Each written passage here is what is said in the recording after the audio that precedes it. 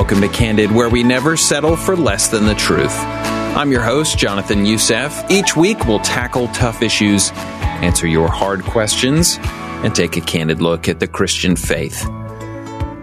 Our malls display it, our shows advertise it, our commercials glorify it, our news justifies it, our universities disseminate it. Have you guessed it? Every aspect of our culture proclaims that what matters in life is our feelings. Our guide in this world is our pleasure. And anything that would deny us our freedom to follow our own truth should be dismantled.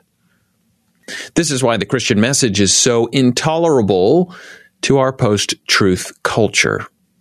The idea that there is one holy God to whom all will answer is offensive. And so our culture seeks to silence Christianity.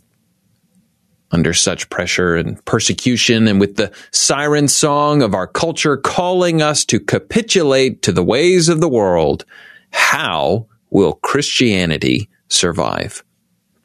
Before we despair the utter lostness of our society, we must remember the faithful loving kindness of our God.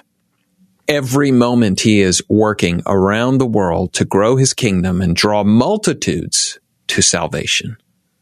The witness of Christ and His disciples over 2,000 years ago is as strong as ever and is yet bearing fruit.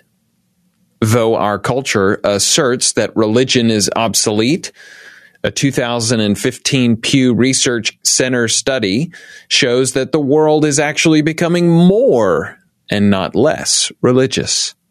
People are searching for answers. They cannot escape the hunger for eternity that God has placed in their hearts. Although Christianity is declining in the West, it is blossoming in other regions of the world. Today, the combined Christian communities of Latin America and Africa number 1 billion people. From 1900 to 2000, the number of Christians in Africa grew from 10 million to 360 million, a number projected to grow to 633 million by 2025. Over the last century in Asia, Christianity grew twice as fast as the rate of its population growth. It's estimated that more Christian believers are found worshiping in China on any given Sunday than in the United States. This means that there has been a huge shift in the center of Christianity. 100 years ago, the average Christian would have been a white, middle-aged, middle-class Western man. Today, religious studies professor Philip Jenkins explains, if we want to visualize a typical contemporary Christian, we should think of a woman living in a village in Nigeria or in a Brazilian favela. It is altogether thrilling to hear how the gospel is reaching the nations, how today God is fulfilling His promise that His kingdom will be made of people from every tribe, tongue, and nation. But what about the Western world? Christianity is waning in North America and Europe. Has God left the West to go its own way? Will Christianity die out in our nation? At this critical time, Christians must remember that our struggle is not against flesh and blood, but against the rulers, against the authorities, against the powers of this dark world, and against the spiritual forces of evil in the heavenly realms. There is a battle being waged for each soul we meet. And though it may seem that this secular storm is too strong, we must cling to Christ, who can calm any storm with a word. Far from leaving the West behind, God is still calling and redeeming souls here at home. Here are 3 powerful ways that He is at work in our nation today. 1, God is sending missionaries here. While the United States is still sending the largest number of missionaries by far, God is also bringing missionaries to us. In 2010, the United States received 32,400 international missionaries, the largest number received for any country. Shocking, isn't it? Perhaps as Christianity is given a new face, our culture will be more open to hear the gospel for what it truly is. Not a passé Western construct, but a message of hope for all people at all times. 2, God is using his church to bring healing in the midst of tragedy.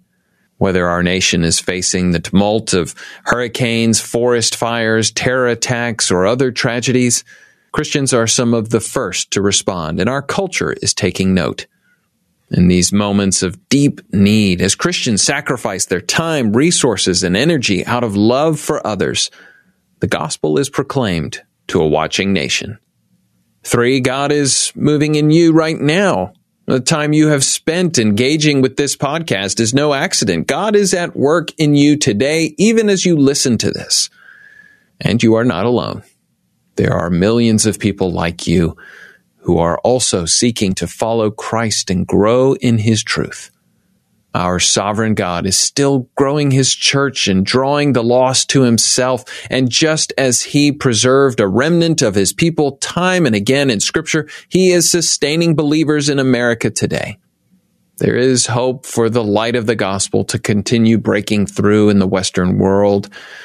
But you and I have an important role to play. As our culture gets darker, the light of Christ, his peace, hope, and joy will shine all the brighter in us. For Christ has promised, if you remain in me and I in you, you will bear much fruit. In our post-truth world, we must learn how to depend on the Holy Spirit, who alone empowers us to live godly lives.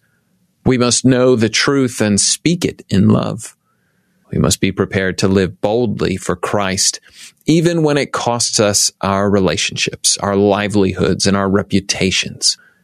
Eternal souls are at stake, and our witness is crucial. Our lives will testify the truth of the gospel each time we forgive as we have been forgiven, as we love and serve others, even at the cost of our own lives, just as Christ has done for us. As we persevere through trials because we trust in the purposes of our loving, sovereign Lord. As we live righteous lives of humility, integrity, justice, and gentleness. We need not worry. Through his Holy Spirit, God has given us everything we need to obey Christ in this day and age. So will Christianity survive? John's vision in Revelation chapter 7, verse 9 gives us a resounding yes. He writes, "After this I looked, and there before me was a great multitude that no one could count, from every nation, tribe, people, and language, standing before the throne and before the Lamb. All the angels were standing around the throne and around the elders and the 4 living creatures. They fell down on their faces before the throne and worshiped God, saying, 'Amen. Praise and glory and wisdom and thanks and honor and power and strength be to our God forever and ever. Amen.'" God is faithful to his mission. He has already won the war. There will be no shortage of worship or worshipers in heaven. So perhaps the real question is, on our journey home, will you and I be faithful to bring as many souls with us as possible? For now, we have work to do. Let us cling to truth and boldly proclaim it, settling our eyes on Christ. Let us remain faithful to Jesus no matter what may come. Let us persevere in whatever trials he has ordained for our lives, knowing he will use them for his glory. For in that day, the Lord Almighty will be a glorious crown, a beautiful wreath for the remnant of his people.